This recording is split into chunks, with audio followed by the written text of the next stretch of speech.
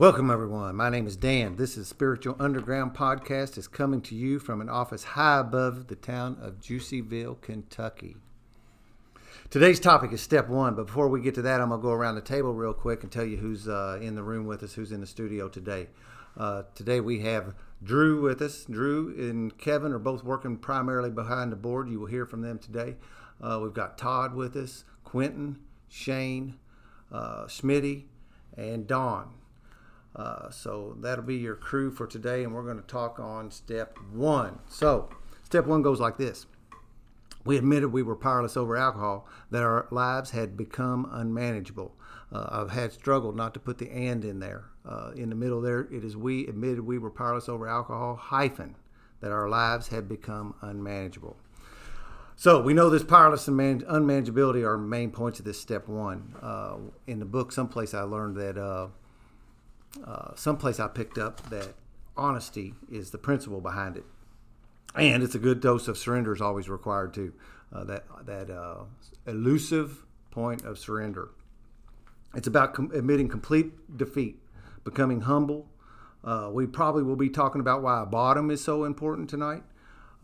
We have these concepts of the mental obsession and the phenomenon of craving when it comes to our substances. Behaviors tend to have those same kind of things where we end up with this like allergy effect. But once we start doing a little of it, we have trouble to stopping. So my mentor, my sponsor, gave me this scenario as I came in.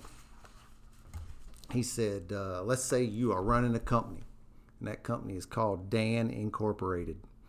So what he said is, take a look and see what is the overall health of this company right now. Is it reaping big profits? Is it fun to work there? Are you experiencing more and better juice day to day as you walk the path? Am I continuing to expand my horizons and grow throughout the process? Or am I damn near bleeding out, wondering if I can even make it to the next day, barely having a pulse? Is everything fine and good as I would like you to believe it is, and I claim it is? Or is my life in need of immediate intervention, some sort of emergency support? And that was the case before I got here. And he said, if that intervention and that emergency life support was what was needed, that maybe I should take a look at letting somebody else operate this thing called Dan Incorporated, fire the previous manager, and hire a new one. So I may get into it a little bit more after a while, but my first step was handed to me, and I'm not going to go into depth on it at the moment. We may get there. Next up, I'm going to toss the microphone over to Shane, see what he has to add to step one. Thanks, Dan. Good evening. We admitted that we were powerless over alcohol, that our lives had become unmanageable. Yeah, I didn't like to admit that I was powerless over anything. My ego was so huge. I did not want to admit nothing, and my life unmanageable. No, I can manage this on my own. I was doing good. I was lying to everybody, and everybody was believing my lies. I was a good manipulator. But I heard in a meeting today this woman said that she came in to recovery on her own free will. And that just hit me wrong, man, because I did not come in here on my own free will. I came in here because my disease absolutely beat me into submission, and I crawled into recovery looking for a solution, and I found one. And I'm thankful for that today, because I was doing it on my own for so many years, trying to do it. And I'd get a little bit of time under my belt off of one substance to another, but nothing of any substantial amount of time, and I've learned more in this past 2 years than I did the previous 39 before it, and I'm very grateful for what recovery's shown me today. And we'll talk about more about my bottom here in a little while or in another episode, but tonight just primarily, being able to admit that we were powerless. That was not me until I came in here, and I'm grateful that I could say I'm powerless today. And I'll pass it over to my man, Don, over here. Thanks, Shane. My name is Don. Where do I start with the first step? When I came into recovery, I heard a lot that nobody comes in here on top. Nobody has a really good drunk or a really good high or just a really good situation and says, you know what, I'm going to go to a meeting today. I'm going to stop what I'm doing. For most of us, we have hit some sort of bottom. When I came into the rooms, when I sat down, I did the typical introduction. My name is Don. I am fill in the blank. Recovery goes to a lot of different, there's a lot of different things that we can come to recovery for. For me, I did that, and I came in, I said, my name is Don. I am blank. And I thought I was good with it. I sat down with a sponsor at the time because it was time for me to start the step work. Step 1, he asked me, this is kind of a 2-part question. Are you powerless over alcohol? And with me, I told him a story. I couldn't answer yes or no. I couldn't just say the words. I told a story, and I rambled. And he looked at me and he goes, okay, but Don, is your life unmanageable? Have you lost control over this? And I told him another story. What he proceeded to do is tell me that you're failing, Don. You can't even say the first step. So we kind of pressed pause, and I sat back, and he said, it's a yes or no question, but you got to look inside yourself. And I asked him again. I said, well, in the meetings, I say it every time. It's easy to say those words. He said, but now you're asking yourself. You're looking inside yourself at that first step and coming to that realization that your life has become unmanageable. So that was my first step. This is Smitty. How's it going, fellas? My experience with the first step generally has to do with a lot of breaking down of my ego. I'm a very egotistical person. I definitely have a lot of what I had a lot of when I first came into recovery was intellectual pride. I thought I was so smart. I thought because I read books, that made me somehow better than other people, because I actually dragged my face across some printed type and understood what it said, that I was somehow like above people because I read books by people that were revered in literature, and so I was really smart. And it turns out that when I came into to recovery, I didn't really know very much, but I thought I did. And to have somebody tell me, well, how's all that working for you? That's ultimately the question, the answer, the question that comes to mind when it comes to powerlessness is, that's all well and great. Like Don was talking about the stories. That's all well and great, that story you told me, but how's that working for you? And it all comes down to boiling it down to that. How much power do I have? I don't have very much at all, especially when I first come in. I certainly have no power when it comes to what other people do.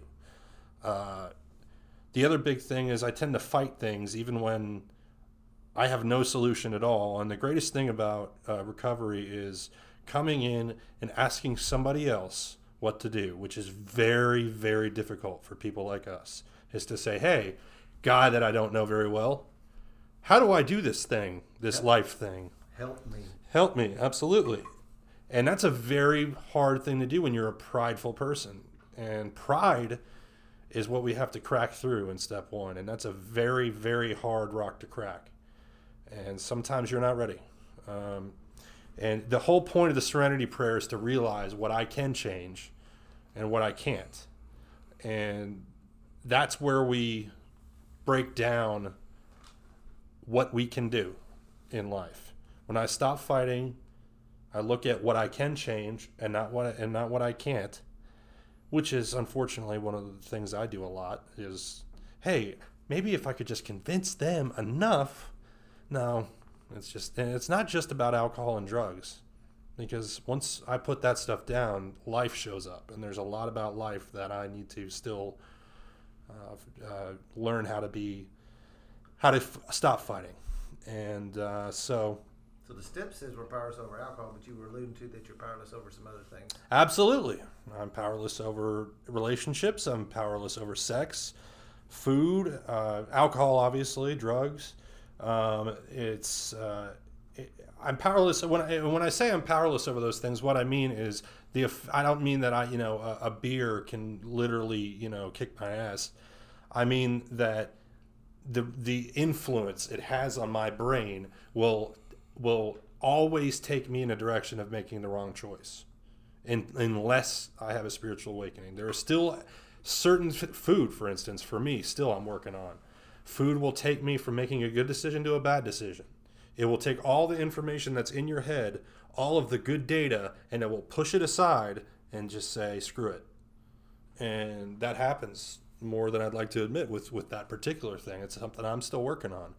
But like I said to Nick when I first started sponsoring him was, let's take care of let's take care of the bullet wound before we take care of the paper cut. The bullet wound right now is your alcoholism. The paper cut is your smoking or your food.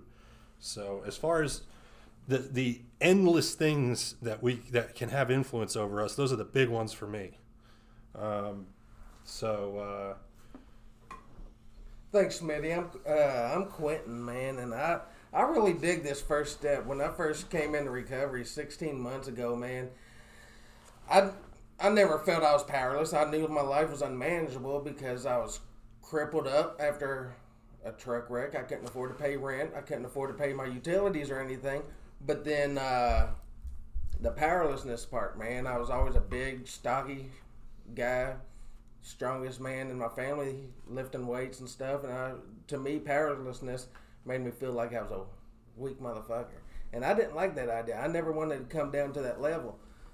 But then I got stuck in the West End in a fucking halfway house that I really hated it, man. I was surrounded in the worst neighborhood by people that I wouldn't never come around, which it's interesting, man, because this powerlessness part, whenever I came to it, my mentor in life, he was ready to fire me, and that really made me start thinking and get willing to dig down deep inside of me and be honest with myself. And that's when that's when I decided I was powerless over just about everything in my life, man. Food, alcohol, drugs, women, people pleasing. I tried to please everybody, and that's where my life drug me to. But the unmanageability part, it was the easiest thing for me. And I don't know, it's just I was 3 months sober, and my sponsor was telling me that I had to get honest with myself and figure out what I wanted to do in life. When I first came into recovery, I wasn't serious about it. I was just trying to get enough friends and get a little heads up in life, make people believe in me and everything. Now, I don't know what my ulterior motive was in that, but at 3 months in recovery, something just clicked in me, and now I'm using step one in every aspect of my life, and losing weight. I quit smoking, quit drinking, learning how to focus on not caring what you think of me. I don't care. It's not any importance to me, so I don't have to please anybody. But that's pretty well all I got. There's a statement that says, somebody says, it's none of my business what you think of me. Yeah. It's not that I don't care, because I don't think that's a little bit off, but I think it's plenty correct to say that it really is none of my business what you think of me. It's easier said than done. Very easy. For sure. That's why we say we practice these Absolutely. things, In right? all of our affairs. Todd, what you got, babe? It's Todd here. Powerless and unmanageable.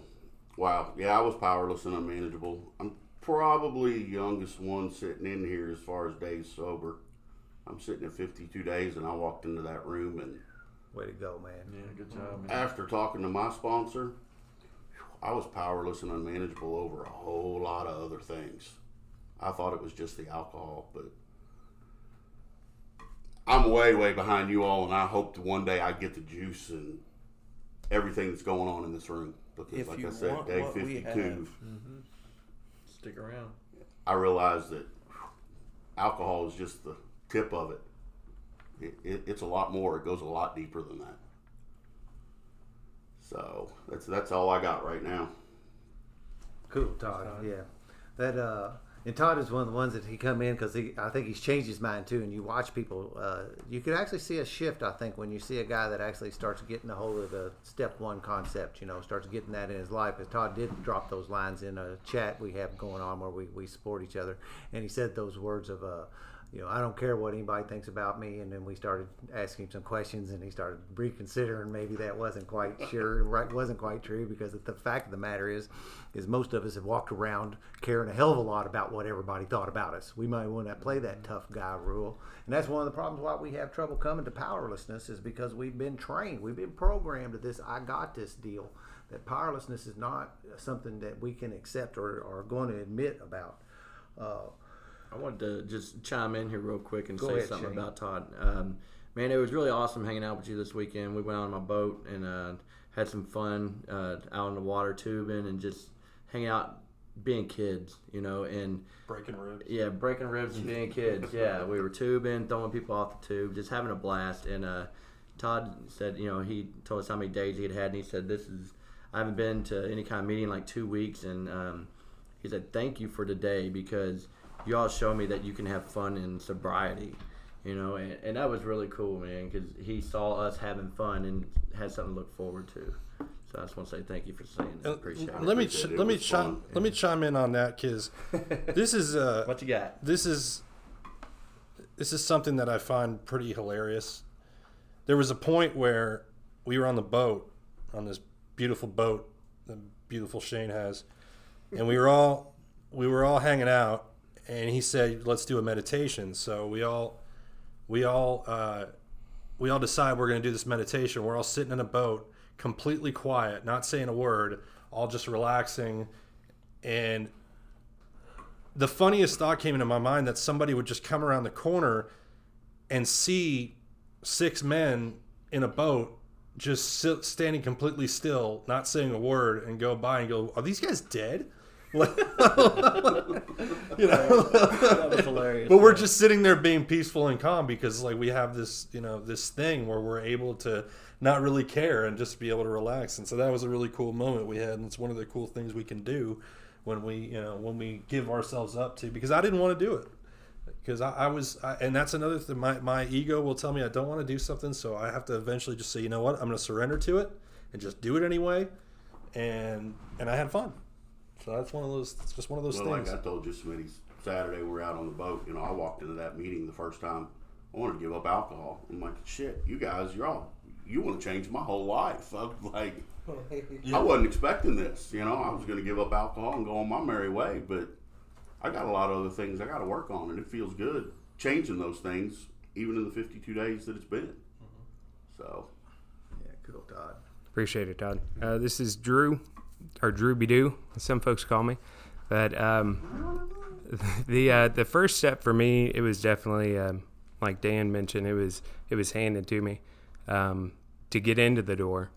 But I still, honestly, I knew that I had an issue, but that was a tough thing to admit, that I was powerless, and my life had become unmanageable.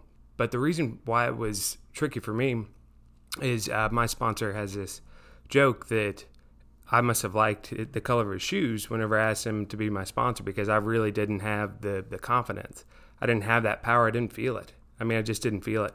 And with me, again, my crutch is alcohol, but I think that it can transfer to a number of crutches. But my family, it's a family disease, and so it does come from my family, and so I was raised in that type of environment, that household. So I really, where I'm at in my recovery now, I can look back and really see that I think the reason why I struggled with admitting that I was powerless and that my life had become unmanageable is really because I hadn't experienced that before. I really didn't know. I didn't know this life that I have now because I didn't know that this was reality. I hadn't really been exposed to it. And if I'm being completely honest, I really thought that the people that said that they felt differently were just making it up, like just flat out making it up. And so I didn't struggle with it for the fact that I felt so powerful that there was no way that I could imagine myself being powerless. It was really that I just hadn't experienced the difference in that, if that makes sense. Yeah, it does. Definitely. Awesome, Drew. There's a couple words that all come to me, and I've taken some notes today, but two of them that come in, and they're real short ones, but they're giant words in here. One of them is that very first word in there, and we beat it to death around, but it's we. It really is, because of the truth of the matter is that I could never stay sober. I could never do that. But we seem to be able to. And then once I got some people around me to help me do this thing, got into this community, I had that. And then I started finding out we're everywhere, right? Because it really is a lot more people practicing these principles than what I thought. Just the same way that I thought everybody drank and nobody was sober, I've actually turned around and found out that there's a whole lot of people operating on these principles. The other word is yet. And that is huge in a guy, as far as I'm concerned, as far as getting that point of unmanageability into a guy's mind.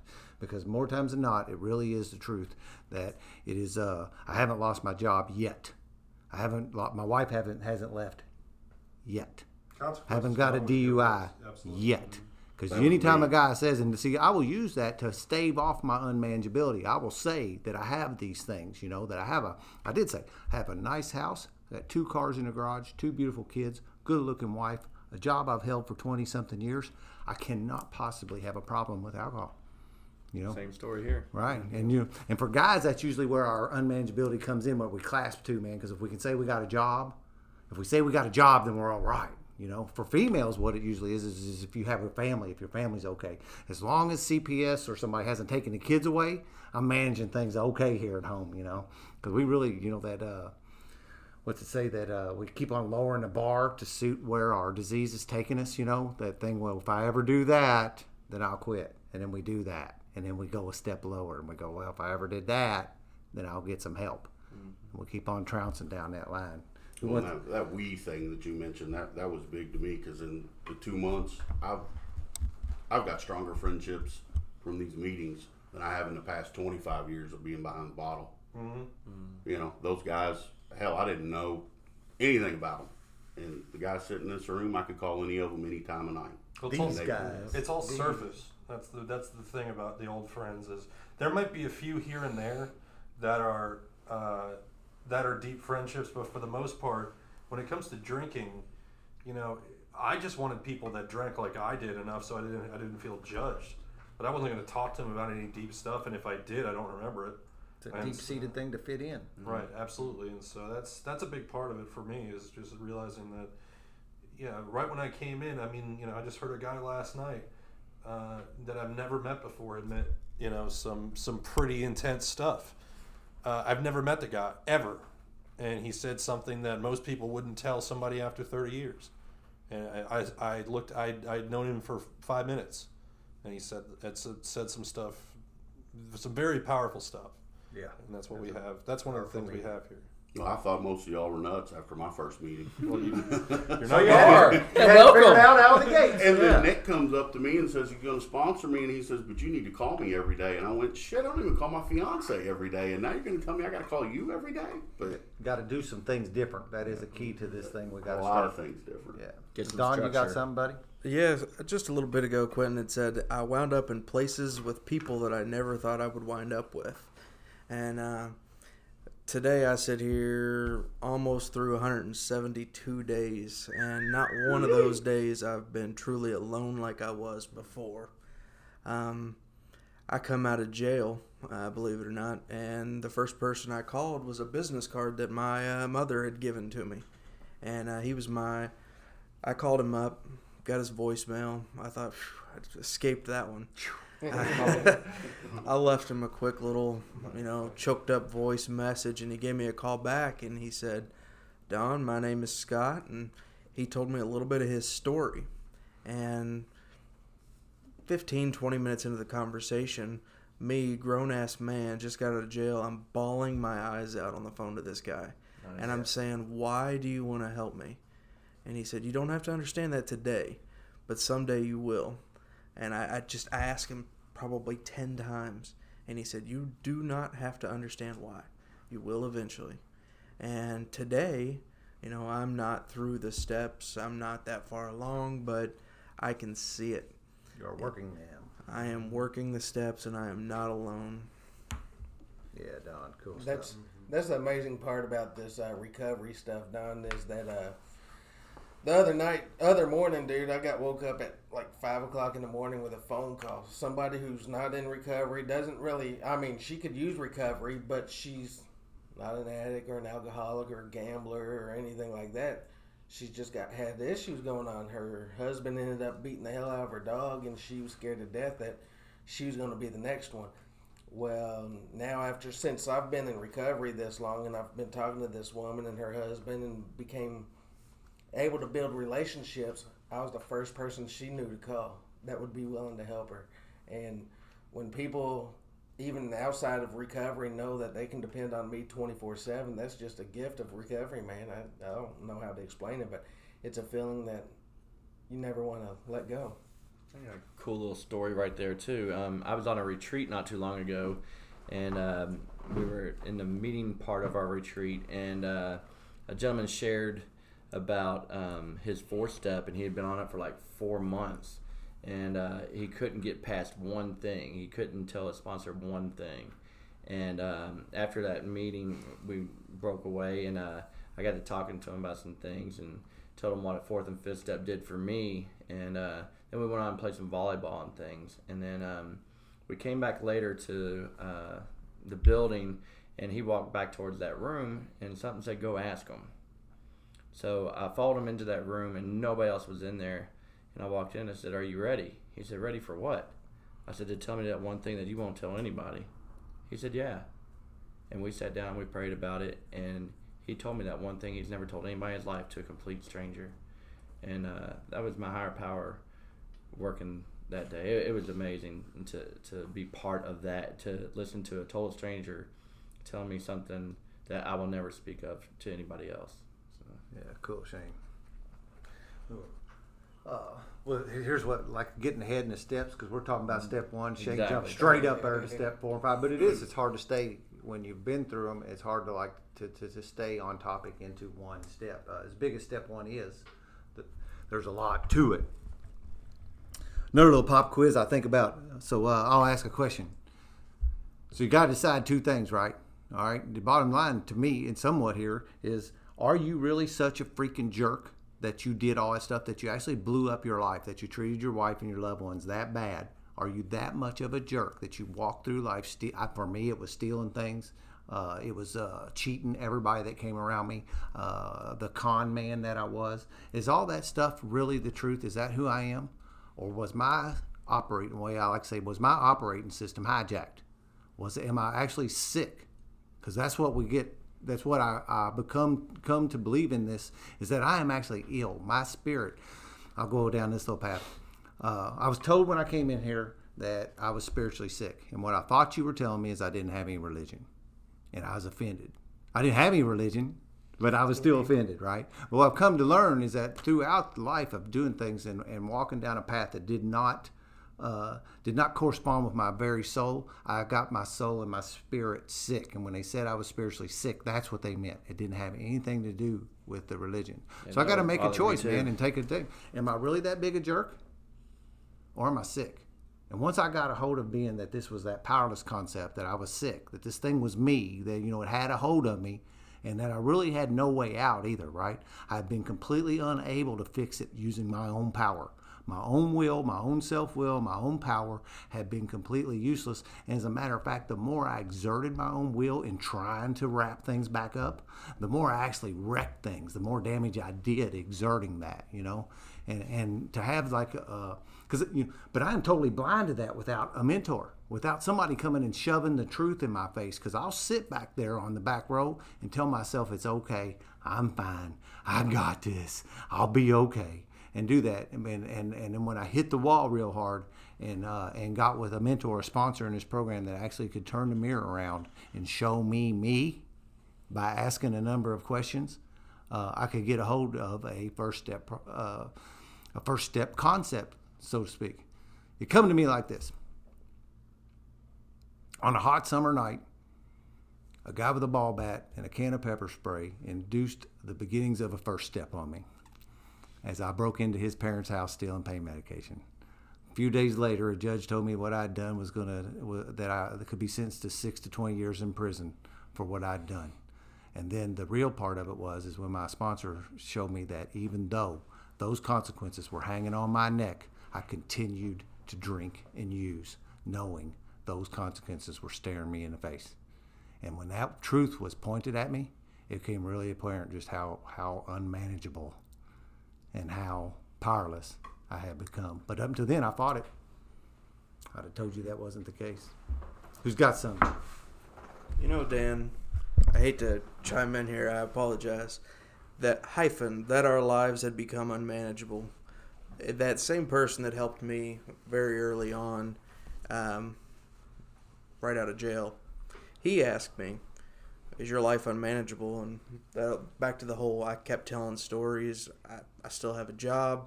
They don't know about this arrest. They don't know about this. And he said, well, when you were in jail, could you walk out of there anytime you want? I said, no. He said, then your life was unmanageable. It was out of your control. He said, if you have to break it down to that simple, break it down to that simple. Your life is out of control.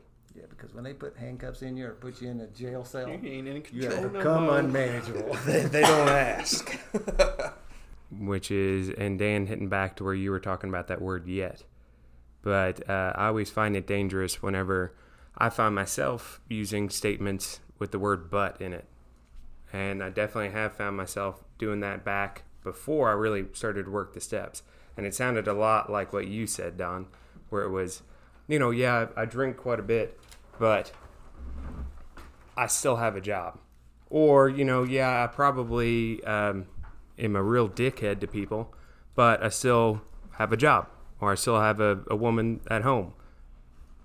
And yeah, I really do spend a lot more money than I should on really just ridiculous things, but I still have an apartment.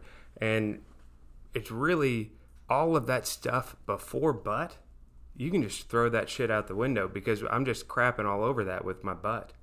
It's, yes, I drink a lot, but I still have an apartment. In reality, that's just me quantifying that it's okay that I drink. All I'm doing is just solidifying that I really don't have a problem, is how that sounds to me. Thanks, Drew. I remember about it was about 5 years before I got sober. My grandmother came to my twins' birthday party, and she looked at me and said, "Shane, you finally did it." I was like, "What's that?" She's like, "You got everything you ever dreamt of."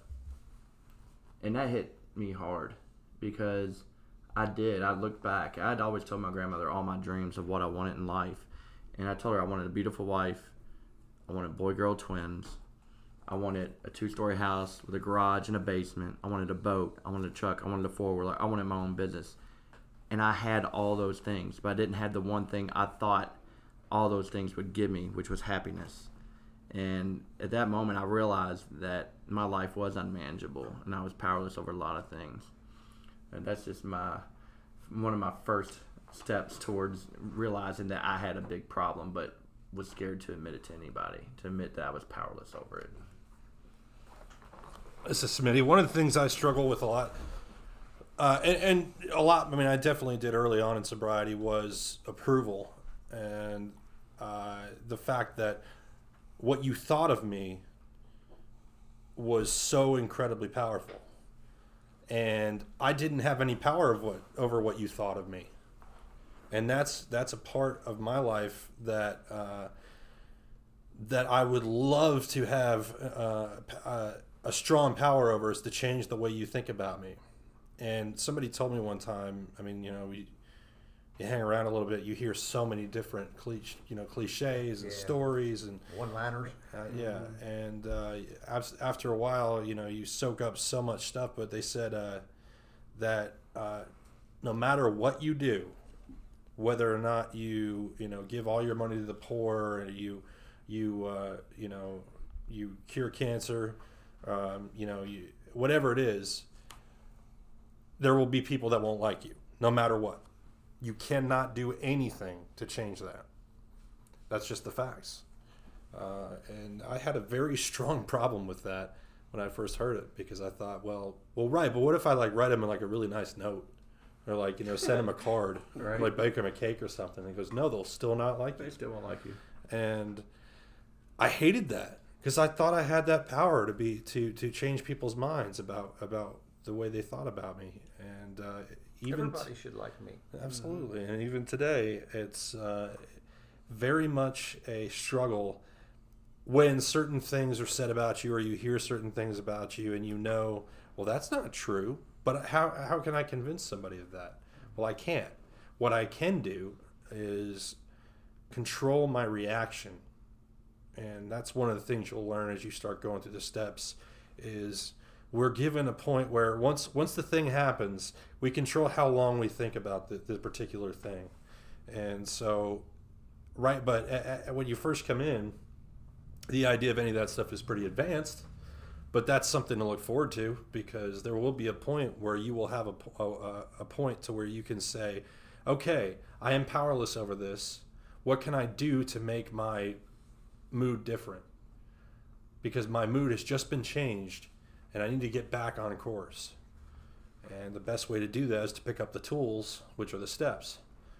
And those powerless items will fly at you every day at a velocity that is incredible. Somebody called it the velocity of life, which is very, very fast. We think, we go out the door, we've meditated, we've gotten all our armor on, and immediately we got a flat tire. And we're like, I'm ready for this. Oh, and then we got to do all that all over again. It's just the first thing. And that's where unmanageability comes in also, because it's kind of like an equalizer in a studio, all the different levels going back and forth, and you got to make sure that everything is kind of balanced. And when it comes to everyday life, I'm powerless over so many things that it becomes that's sort of creates some unmanageability in itself, because I have to think so much about what I have to do today, what bills do I have to pay, all that stuff. It's a lot easier now than it used to be. Because I've taken advice. I've asked people for help. I say, I don't know what I'm doing. Can you please help me? And that's something that I have to do on a daily basis with a lot of different things. Alcohol was one of the first. And there's a ton of other things in life where I have to just go, I don't know what I'm doing. Help me. Pause. Mm-hmm. Yeah. That's all. So I have an unmanageability story. I was early in recovery, and my sponsor had turned me loose to sponsor the first guy ever. And I'm all wrapped up in my insecurities about that. Am I going to mess him up? Am I going to, and that was one of the doses of powerlessness that you start learning about in future life, is that I don't have the power to get somebody sober, and I don't have the power to get them drunk either. So I use this other power that we harness in here. There's a page in the book that said, well, that's what this thing's about, is getting a power in your life that you can rely on. But anyway, this guy's sitting across the table from me, and we're trying to do this step one kind of deal and talking about it. And it's usually pretty easy for people who have really crashed into something and they know they got a problem with the alcohol, right? I mean, it's pretty easy to say. I think usually that powerlessness over alcohol is something, or drugs, or whatever your thing is. That's something you can get your arms around pretty quick. It's usually the manageability thing, and it's my experience that the males will go, well, that's all I sponsor. They're really resistant to the unmanageability concept. So this guy across from me says, considering everything, I think I'm managing pretty well. And I looked at him for a minute and I thought, and we're sitting in a men's recovery center. I've been out at his car. I said, I will change the names to protect the innocent. I said, Joe, I seen your car out there and it's got expired plates on it. You told me you don't have any insurance. All your worldly belongings are out in that car. We're sitting here working in a recovery center that you do not have the money to pay rent to stay at. I said, you haven't seen your kids in 2 years. You're on your second divorce. And you're going to tell me that you're managing things well? And he stepped back in his chair and scratched on his goatee for a minute, and he said, well, I really haven't looked at it that way. Right? Yeah. Until the mirror was shined and turned around, just like in my story a minute ago, what my sponsor did to me. Until that actually got turned around and shown to me by another person who had worked these steps, I was unable to see that. Who's next? I'll go ahead and share, Dan. Quentin, take her over, buddy. That reminds me of when I was early in recovery. I didn't see my unmanageability until I thought I had the power to manage my life in a way that drug me into a tent next to I-65 on the south side of Louisville. But I had to become beat down emotionally and spiritually to a level to where I was willing to take suggestions, and finally sitting in that tent after a couple of weeks I was willing, and the miracle happened, man. It's been a blessing. And that mirror had to be turned back on you Yeah, too, because it you did. told me you were camping. Yeah. And it was fun to be camping sober on the side of the interstate in somebody's tent that wasn't yours and somebody's sleeping bag that wasn't yours, Right. without showers or laundry. What You're about only you, supposed Todd? to do that for a short amount of time. Well, back to what Drew was saying, like before the butt, and I mean, when I was sitting in there at a deer in headlights and listening to these people's stories, I was like, wow, I don't think I've got it that bad. And then I sat down and talked to Nick, and he was yet. And that really hit home to me. Yeah, I didn't lose my house. Yeah, I didn't lose my fiance. Yeah, I didn't lose my kid. But it was coming. Should I have had a DUI 4 nights a week?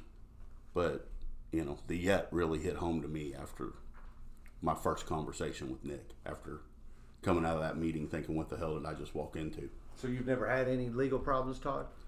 15 years ago I had a DUI, but Right. that wasn't enough for me to open up. I was just like, oh, shit happens. Right. I'll go on with life. 15 years ago, it was a Fluke. slap on the wrist. No And, big you deal. know, hell, I had a Florida driver's license. I left the courthouse and turned my Florida driver's license in and got a Kentucky license because computers weren't linked. Isolated incident. Yeah. So,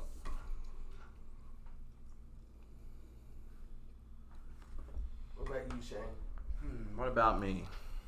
It's not about me. That's what it is. That's what I realize now. Let's see, unmanageability part of it. Yeah. The end of my madness, I was on the verge of losing my wife, my kids, my house, my everything, and that's what I didn't want to lose was my wife and my kids. That's most important to me, and the last couple of days beforehand, my wife had went up to get my kids' piggy banks to get some out for something that they wanted, and I had stolen a significant amount of money out of each of their piggy banks, and I was going to put it back. It wasn't. I didn't consider that stealing, and yeah, I stole. Pawning things. Yeah, I didn't pawn it. I'll get it back. Yeah, I'll get it back. I'll put that money back in next week. I'll be good. But my wife was going up there to get it, and I was like, you know what? I gotta tell you something, And of course, I'm coming up this lie, and I was like, I was short on work this week, so I took some money out of there. I'm gonna put it back in this week. We're good. And then my wife's like, what is going on? And she sat down and was like, why are you taking money out of there? That's stealing. I was like, it's not stealing. I'm putting it back. I mean, it's not stealing, And she knew something was wrong with me. And something inside me at that point was just screaming on the inside of me, tell her now. I mean, literally screaming. I couldn't even quiet the voice in my head. But I pulled my ego pulled me back. You got this, man. You got this. You can do it. Just hold in there. You got it. You got it. And it was just, the other one was just screaming in my ear, just tell her now. I wanted to tell so bad, but my ego just wouldn't let me, and it pulled me back, and I pulled it together and got through that lie, and I managed it at that moment, but the next week it caught back up with me. That's just part of a long story I want to tell one day and that's one of the things that kept me from pulling a trigger and killing myself was I wanted to tell my own story, and here I am today, a little over 2 years later, telling my story to other people, and hopefully help them sharing my experience, strength, and hope. Another part about unmanageability is the truth, and what is the truth and what isn't. That's Smitty, by the way. She'll set you free. And the truth is something, if you tell it enough, if you tell the truth enough, then you don't have to worry about what you said. So you don't have to manage what you said. You don't have to put everything in a file, and you don't have to you don't have to worry about that. But one of the things that I used to do a lot was call a certain word a different word because it sounded better. And it was, so I was definitely hiding from what the actual meaning was. Like, for example, It's kind of like being homeless, and I was always calling it camping. there you go, exactly. Or I would take a few things when I was stealing, you know, and I would or like people say, I lifted some things. They don't like to say steal because it makes them feel bad because they know it's wrong. That's why there's jargon. That's why, you know, there's all kinds of different words for drugs, because if you just call it what it actually is, then it feels dirty. It feels So dirty. bad. I need to call it something different so I feel better about it. One of the things I learned later on in the steps, and definitely in the 5th step, was I'm calling certain things one thing when really they're the other. And my ability to justify things and change the way I feel about things is not, I don't really have as much power over that. I have to have somebody else be able to look at me and goes, no, it's this, it's not this. I also have to be open to that. I have to be open to that criticism and say, okay, I will believe what you tell me, and not just hold on to that. And I think most of us, when we get to the point where we've truly surrendered, we have a window. We don't always ask for help in that window, but it's a window, and it'll close. Yeah, there is definitely a Yeah. window of opportunity. A very short one. It'll close, and there might be more, there might not. Right. You might die before you get there. Absolutely. People have always, it's another cliche that goes around, your bottom can keep going until you're 6 feet under. And that's something that makes a lot of sense to me, because I can always get worse. There's people on death row right now that have not hit bottom.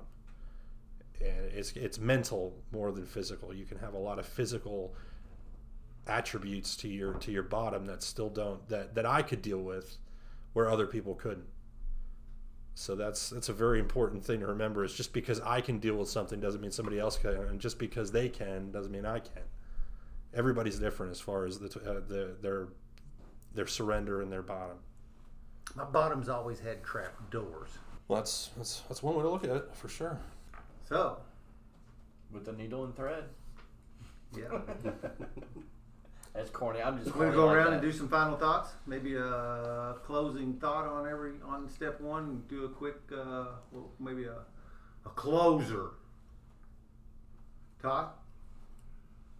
Step 1. Well, I'm still working on step 1. Even though I'm about to hit step 4, I'm still real powerless and real unmanageable. You But know it what? has gotten a lot better. You know, one way I can tell you're getting it is because you're sitting here with us. Yep. That is true. This That is is a great evidence. group to be sitting with. It's good to have you. One of the questions I've heard people say is, how do I know when I've surrendered? Or, that question about, I having trouble surrender, but I don't really know how to get somebody to surrender, but I do know when you have surrendered. And it's usually about the time you've done an amend or two. Quentin? My final thought, I'm pretty well speechless about the whole powerless and manageability part. I appreciate the opportunity to be able to get into recovery when I did, because I feel I would have been like what Smitty was talking about, being 6 foot under, if I kept on living the life the way I was living, 370 pounds and eating my way into my grave. So, and smoking cigarettes, smoking 3 to 4 packs a day, 7 days a week. Now I'm just like changing everything in life, and You're a couple days away from 100 days off of nicotine, aren't yes. Yep, 100 Way to days go. off nicotine, 30 pounds lost in 5 weeks. you? Way to go, man. That is Yeah. the other fruits of recovery. Yes, sir. Shane? Thanks, Quentin. Yeah, I'm very grateful that I jumped through that window of opportunity when it happened. It all fell into place. I mean, the moment I spoke the truth, I felt like the weight of the world was lifted off of me when I told somebody that I was an addict. And it was a close friend of mine that I had taken to the brook a year prior for heroin. And I called him and told him I had a problem. And that started that ball rolling as far as knowing that, all right, here we go, let's do this. I'm all in, and I'm grateful for that day and that moment of truth. That's all I got. Smitty, what's your closing thought, brother? I was at a bar in the cultural part of town, and I had 2 beers, and a thought hit me. I had come to meetings, I had come to different recovery, different forms of recovery, and I wasn't willing to do any work. And I had 2 beers, and all of a sudden the thought hit me like a lightning bolt. I don't trust my thoughts anymore. I don't trust my intuition anymore. I need to ask somebody what I need to do. I was terrified of making decisions for myself anymore. That really hit me, and I finally realized that I'm ready to listen to somebody else and do something new rather than just doing it my way. That's it. Thanks, Smitty. Don, closer. Don here. In closing, first step isn't just the first step. I do the first step every single day, sometimes more than once. When I wake up, it's, dear God, my name's Don. I'm a real alcoholic, and I need your help today. And at the end of the day, I thank him for getting me through that day. We call it the first step, but we need to do it every day. It is the first for a reason, admission. And that's my closing. Thanks, Don. Drew. Drew here, or Drooby-Doo. And yeah, really, Don, you took the words right out of my mouth. That's something that I think whenever I first came in, I didn't realize at all. I thought that it was that I would do step 1 and then I'd be good. And then I'd do step 2, okay, check that off, and just keep doing that. And then somehow it would be like, in like a video game or something, you jump up and then you're set on that level from then on out. But step 1, I constantly try to take back control or power, or try to lie to myself and say that, I can manage this situation on my own, which, it's I've read before that this is something that you can't single-handedly beat in one-on-one combat. But there is a quote that I really like. I don't know who it's by, but it says that the only battles that I've ever won are the ones that I've just gave up or surrendered. And I just really like that. And that's, I can battle with this thing for forever and not win. But it was only whenever I surrendered and opened up to you guys and asked for that help and that guidance that I actually was able to get a little foothold. Yeah, cool. Thanks, Drew. Thanks, Drew. It's Dan again. What I needed to know was, could I really admit my problem, and that I was unable to fix it. I had to find a better and new. I had to find a new and better source of juice, something that would replace the chemicals. I needed something that would replace that, because the old thing about the vacuum. If I don't have something to replace the thing that I have been living on, and I can admit this today, that truly I don't know that I would have survived as long as I did if I had not had the chemicals and the medicine. I really do think at some point I would have done the things so many other people who suffer with alcoholism would have done. I'd have found the coward way out and escaped. So for a long time, that alcohol and the dope worked for me. It actually kept me pumping. But when it stopped working fast. And I had to have something to replace it. And that's what I found with this fellowship and these guys around me. Another thing, I sit with guys, and I had a lot of problem getting that terminal uniqueness that this wouldn't work for me. You guys, it might have worked for. That guy, maybe. That guy over there, I don't believe. He's lost a weekend somewhere. He's not telling the truth. That thing what Drew was saying about not believing that these guys really had this. So what I was told was that, Dan, are you really going to sit here before me and tell me that you are so unique that what has worked for millions of other people is not going to work for you? You're that special? Nope. Nope. They say you have to do step one perfect. They also say this is a progress, not perfection. I like the concept of not doing it, or of doing a step one perfectly every day. That is not within my reach personally. Every day, what I can do perfectly is not put one in me, and sometimes it's just that at the end of the day, not putting one in me and maybe not hurting anybody today is definitely a check mark in the win column. It ended up being that basically the thing was that I just could not manage my life. I really couldn't. And I started letting this other guy manage my life. This guy I call my sponsor. I started letting him manage my life, and my life started turning around.